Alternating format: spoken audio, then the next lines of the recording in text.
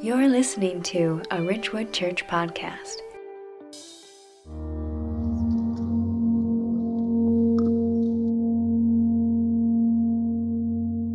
So you'd gone from being in Russia at one point and having this very unique, I'm sure, fulfilling and challenging time where your life was full and purposeful and you were raising your family. And now here you are back in the States and everything seems to be falling apart. We were in a small group, and a small group at your church? Small group at church, okay. Yep. And tried to reach out there, and that was increasingly disappointing because they were not able to, I was in despair, and no one could handle the depth of my pain. And so they didn't want to hear it. They would try to fix it. They would try to laugh it off. They would try to minimalize it, give me a verse, tell me things like, oh, Melinda, everybody goes through this. You'll be fine. So I felt completely misunderstood, not comforted in any way, further rejected, abandoned, alone. And I think the worst thing was I was also serving in this church. One Sunday when I was at church, and it was right in the middle of worship, and the band was on stage, and the fog machine is going, and it's high energy, and the PowerPoints are flashing, and I'm in the midst of these 3,500 people feeling utterly alone and despairing. And I just broke down.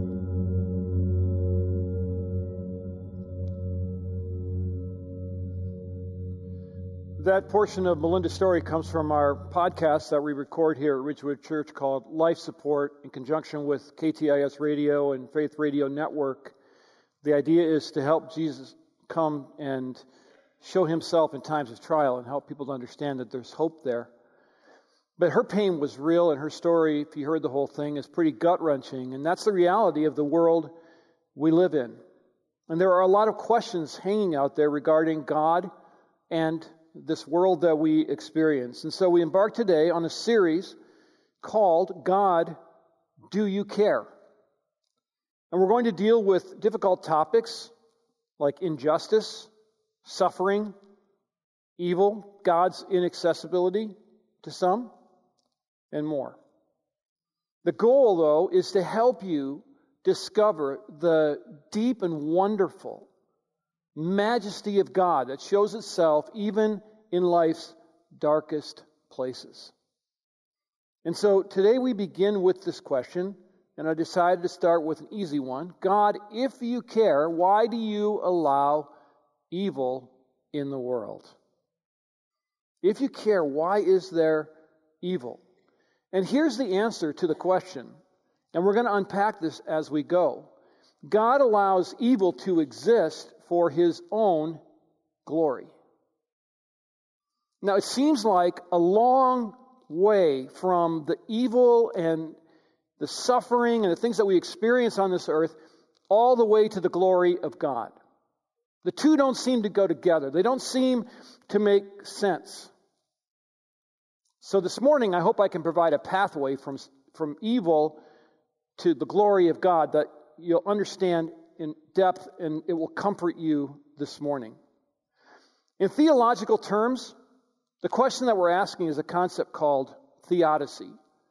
And that word is made up of two Greek words. One is theos for God, and one is dikaio for justification.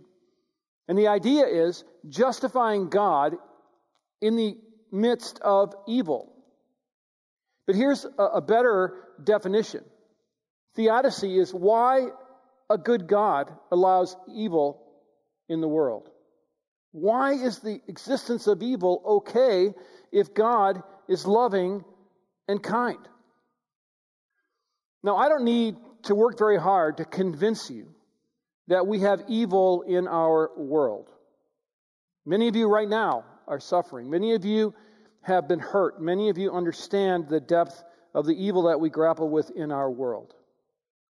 But God allows it because it glorifies Him. But before we can take that pathway, we must start with a fundamental truth. And we have to understand the depravity of man. Evil exists and it's pervasive. I always hear people talk about humans are basically good. No. Humans are depraved and in need of the gospel. And so we are in a world that is full of evil. It is a fact. It's a turbulent place. It's a sorrowful place. And it's a high-risk place to live. We've just had all these shootings. We had a shooting in Atlanta, Boulder, Colorado, Texas. All of this is mind-boggling and difficult to grapple with. Even Minneapolis is like a war zone. In 2020, Minneapolis recorded 84 homicides, which is second only in its history to 1995 when it recorded 97 and earned the grim nickname Murderapolis. And so we're not removed from this kind of evil. But evil also takes the form of moral shifts that are driving us further and further away from God. And we all feel this tension, don't we, as believers, wondering where this is all going to lead. A friend of mine went online to buy running shoes, of all things, and the last question in a survey that he agreed to fill out was this. It asked him if he was agender, female, gender fluid, gender queer, intersex, male, which he did check, non-binary, questioning or unsure, transfeminine, transmasculine, transgender, or other. And I wonder, where's the other? Now, I don't mention this in any way to disparage the people that are on journeys that have taken them there. God loves them. We are to love them to Christ. But what that does point out is how far we have drifted and what evil in the world has done and what Satan is up to. So whether it's violence or it's this war against God's creation of male and female and against His image in creation, all of this evidence points to the existence of evil, and it's a problem. And the Bible doesn't ignore it. The Bible tells us that evil is for real. In Romans 12:9, hate what is evil. Cling to what is good. Romans 12:21, do not be overcome by evil, but overcome evil with good. And then in 1 Thessalonians 5:22, abstain from every form of evil. So Scripture, in just those three passages alone, is very clear in the fact that we are dealing with very real evil that is pervasive in our world. But not all evil looks the same. There is natural evil. There are catastrophes. There are natural disasters. There's a virus. That's all a part of natural evil. There's moral evil, which I just talked about. There are the forces of evil in heavenly places that right now are attacking, trying to trip you up, trying to drive you away from your Creator. This is all evil that we must deal with, and it's pervasive. But here's the good news. And thankfully, God also exists, and He is sovereign. God also exists, and He is sovereign. And now we're starting down that pathway from the existence of evil to the glory of God. So if you have your Bible with you, if you have a phone or if you have a tablet, please turn to Genesis 50, beginning in verse 18. Genesis 50, 18. And this is the last section of the story of Joseph. And it's really poignant because what God is doing here in this story is He's making Israel into a great nation. He's got a plan. He's working on His plan. And so we have this story of Joseph.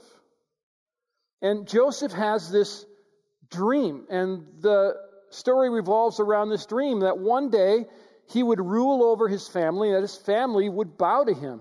And he unwisely probably goes to his brothers and tells them all about his dreams. His brothers weren't pleased. They got jealous. And so they went after him. They tried to kill him. But God kept Joseph alive because God had a plan. He was sold to slave traders. He was falsely accused of rape. He was put in prison. He was forgotten in prison. But God was working behind the scenes the whole time. God never forgot about Joseph. In fact, God ended up putting Joseph in second in command of the greatest nation on earth, Egypt, and in a position where he could save his family.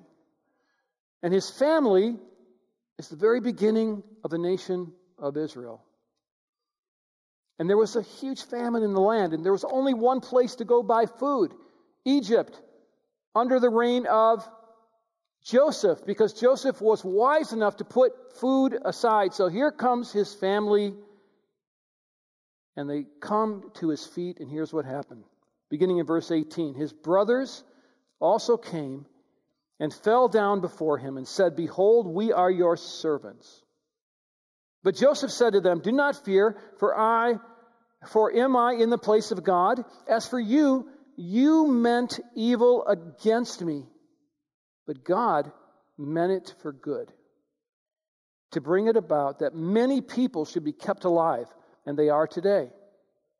So do not fear. I will provide for you and your little ones." Thus he comforted them and spoke kindly to them.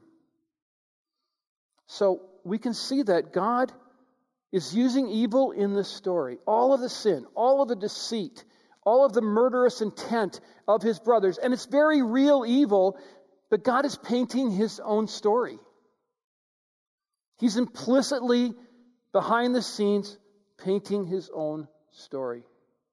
And we can see that God is sovereignly using all of this evil for his glory. But you meant evil against me, but God meant it for good. And what the narrator does in the story is he puts the dream in the center of it. And so you start at the beginning of the story, and Joseph has this outrageous dream that I'm going to rule over all of you. And here's the end of the story, and guess what? Joseph is ruling over his family. But in order to get there was real evil. Terrible things were done. But yet God was working for good. And so if God is good, why does he allow evil? He allows it to glorify himself. And as we move toward this understanding, we understand now that evil does exist, but God is sovereign over it, as he was here in the story of Joseph, saving Israel so they could go to Egypt and thrive and multiply and become a great nation. So we've taken a few baby steps from the existence of evil now toward the glory of God, but it's really not very satisfying. At least for me, it wasn't very satisfying. It still doesn't help me understand how God could let evil go on. Why doesn't he stop it? And given the fact that he claims to be a loving God, why is he doing this to his people? And now we're really to the crux of the matter. We have very difficult questions in front of us. Does God cause evil, or does he allow evil? Is God caught off guard by evil? Is evil outside of the perfect plan of God? And at this point, it would be very easy just to take God off the hook. Try to find a way to skirt Scripture or skirt truth and not paint God in a bad light. The problem is, God's very comfortable with himself. And Scripture paints a very clear pathway toward his glory because he is sovereign and he allows evil to be a part of the world. And the truth is, if God is truly sovereign, he must will evil to exist. It is the only intellectually honest argument. That's the only honest argument you can come to if you believe in the sovereignty of God. God's sovereignty is such that there couldn't be evil in the world without His permission. If there were things happening outside of His control, then He's not sovereign. And we can't have it both ways. And the sovereignty of God is a part of Scripture. It is a truth of Scripture, and it cannot be denied. And here are just a few passages to back that up. Exodus 4:11. Then the Lord said to him, "Who has made man's mouth? Who makes him mute, or deaf, or seeing, or blind? Is it not the Lord?" Proverbs 16:33. And I often come to this verse as I go through Proverbs each day, and I circle it every time and write, God's sovereignty. The lot is cast into the lap, but its every decision is from the Lord. That's sovereignty. Psalm 115:3. Our God is in the heavens. He does all that He pleases. It's God's sovereignty. And then finally, Isaiah 46. I am God. There is none like me, declaring the end from the beginning, and from ancient times things not yet done, saying, my counsel shall stand, and I will accomplish all my purpose. That's the sovereignty of God. And Scripture is all over it. Now, here's another quote from a theologian and pastor that I really like, and I agree with it. Scripture tells us, this is John MacArthur, Scripture tells us that He is one God in three persons and is absolutely sovereign. He is in charge of everything and controls everything. He is governing history in every minute detail. God is in charge of every molecule. And that should give you hope. Because if God isn't sovereign, then we really have no hope. At the same time, if God is really sovereign, the Bible says He is, but we say that He doesn't permit evil, yet evil is still in the world, then we have a diminished God, because God then is really not sovereign. He's really not in control. And there are particular theological systems, like process theology or open theism, that try to take the responsibility away from God and, simply put, act like God is surprised, doesn't know the future. Some of these events are outside of Him. But that's not the God of the Bible at all. God is absolutely and completely sovereign. And if He is sovereign, then He must will evil to exist. And this is where we take a large step now from evil to the glory of God. Because God doesn't need anyone to make excuses for Him. What is what He's purposed.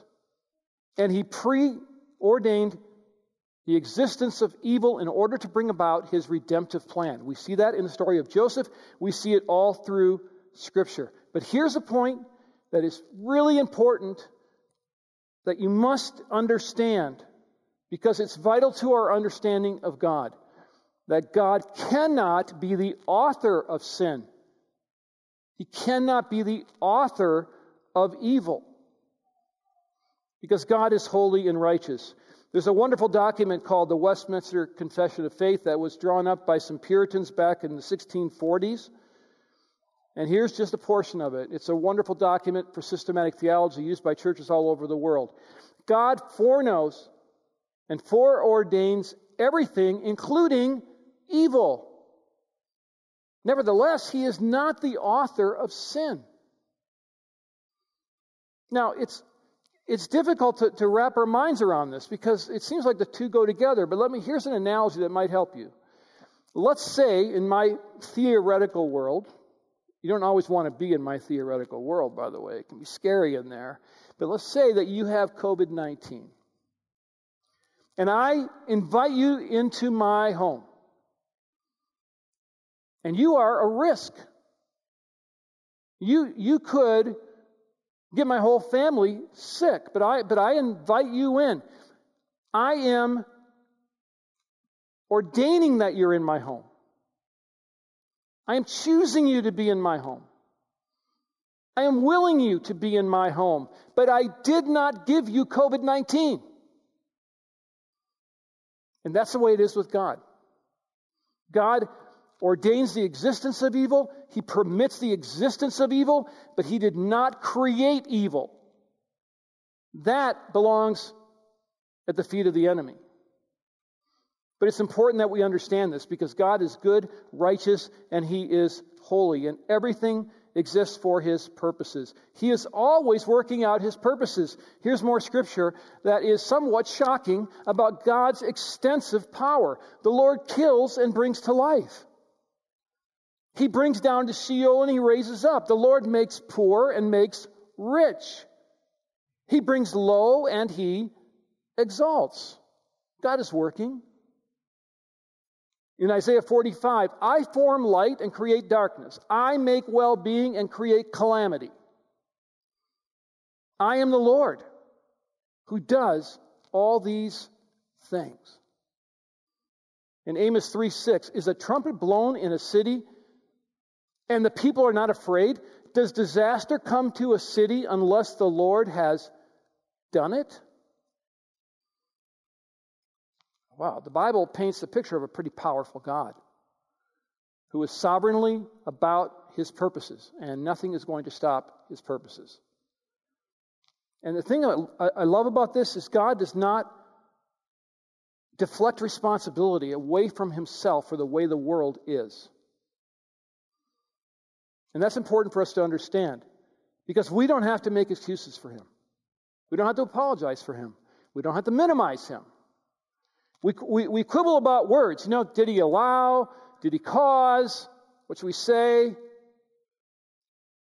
doesn't really matter because at the end of the day, if we believe that God is sovereign, the way the world is right now lands directly at his feet. And the beautiful thing about God's sovereignty is that we can be okay with that because he knows good. So let's take stock in where we are now in this road that leads from the existence of evil to the glory of God. Because that's why God allows evil in the world, to glorify himself. So I'd say we're about halfway now. We've established the fact that evil is real, that God is sovereign, that he has a plan. But there's still questions in my mind. Why evil? What is the plan? I understand that he wants to glorify himself, but what's the plan in that? And what is God accomplishing through all these forces of darkness? Well, here's the simple answer, and we're going to end up at the cross pretty much through this whole series. The existence of evil allowed for Jesus to suffer and die on the cross. The existence of evil allowed Jesus to suffer and die on the cross. God allowed the world to be subjected to the futility of sin in order that he could glorify himself. Not only now is God gaining victory over the forces of darkness and the forces of hell and the forces of death, but he subjected his Son to the very evil that we're talking about so that he could have evil done to him, because that's called crucifixion. And that's where he atoned for sin. And that's where everything changed. You see this in Romans 5:8, that God even worked within sin. But God shows his love for us, and while we were yet sinners, Christ died for us. Jesus went to the cross and died in the midst of our sin, in the midst of this evil. And here's a wonderful quote from John Piper that I really like a lot that pounds it home. The reason there is terror is so that Christ could be terrorized. The reason there is trouble is so that Christ could be troubled. The reason there is pain is so that Christ could feel pain. This is the world God prepared for the suffering and death of his Son. This is the world where God made the greatest display of his love in the suffering of his Son. The world had to be evil in order for evil to be done to the Son of God so that God's redemptive plan could display itself on the cross. And so here's the point. The atoning death of Jesus displays God's glory. It is his shining moment, if you want to use the final four. It is God's moment where the universe changed forever. And though some of these concepts are difficult to understand, we can understand that God's purposes for evil take the randomness out of the events that we experience. Because everything does seem random. Everything seems discouraging. Everything seems dark. And all of the things that you experience, violence, racism, death, sickness, church splits, all of that. Well, what's really happening is that provides a perfect backdrop in which God can use to glorify himself. And the cross is shining in the universe because that's where Jesus died, because of this evil world. And the glory of God is the point, and the Psalms are all over this. I love reading the Psalms. I read a Psalm and Proverbs every morning. The Lord reigns. He is robed in majesty. The Lord is robed. He has put on strength as his belt. Yes, the world is established. It shall never be moved. Psalm 104:1. Bless the Lord, O my soul, my God. You are very great. You are clothed with splendor and majesty. Psalm 145:5. On the glorious splendor of your majesty and on your wondrous works I will meditate. The point really is God's glory.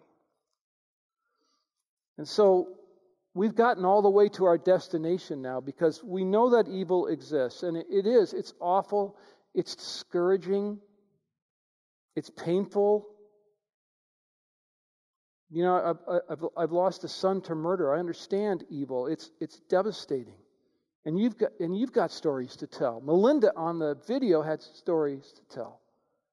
But thankfully, God exists now. He is sovereign now. He is working his best plan out now. And sometimes we're guilty as Christians. You know what? This world's terrible, but I'm going to heaven, so I'm just gonna be terrible in the world. How you doing? Well, you know, same old, same old. Okay, God is working now. And so we can put our trust in that. And he ordained and permits all of these things that happen so his own son could suffer and die on the cross as a result of sin. To put it very simply, he had to create a world of suffering so his son could suffer. And that's when his glory shined, because that's when his plan of redemption came to fruition. That's when the Joseph story, that's where it was headed. And so Theodicy asks the question, how can a good God allow evil? And the answer is to glorify himself, to lead you to the joy of praising him, of spending time with him, of purposely living for him, trusting in his sovereign work so you don't have to lay awake at night wondering, am I alone? Are these events random? Am I the only one? No, because God is sovereign. And he glorifies himself so that you can lead a new life and eternal life. What a God we serve. How does a good God allow evil to be in the world? It's for his glory. And like Joseph said to his brother, hey, you meant evil against me. And that was real evil. You tried to kill him. But God meant it for good. God is always working for your good. And I know there are those of you who just have broken hearts. You've been sliced up inside. You're tired. You're anxious. You're weary of your children that are meandering away from God and praying and wondering where the next paycheck is going to come from. And I want you to know that the fact that God is sovereign is your hope. He's working. He's good. And so I hope that you can find joy in that truth today. Let me pray. God, we come to you and we are amazed by your power and your goodness. And the beautiful thing, God, is that we have just scratched the surface of Scripture. I could have stood all day here and just reeled them off, because the Bible points to your glory. It points to the redemptive plan. Old Testament points to the cross. New Testament is the radical effect after the cross. And so we thank you for that plan. We thank you that you are still at work. And God, I pray for those that are discouraged this morning, that are hopeless, that are tired, that are weary, that are angry, that feel alone. Would you minister to their hearts and minds and help them to remember that, yeah, Satan means evil for his purposes, but God is turning it all for good. We thank you in Jesus' name. Amen. Thank you for joining us on the Ridgewood Church podcast. For more faith-based resources or information about Ridgewood Church, visit us at myrwc.org.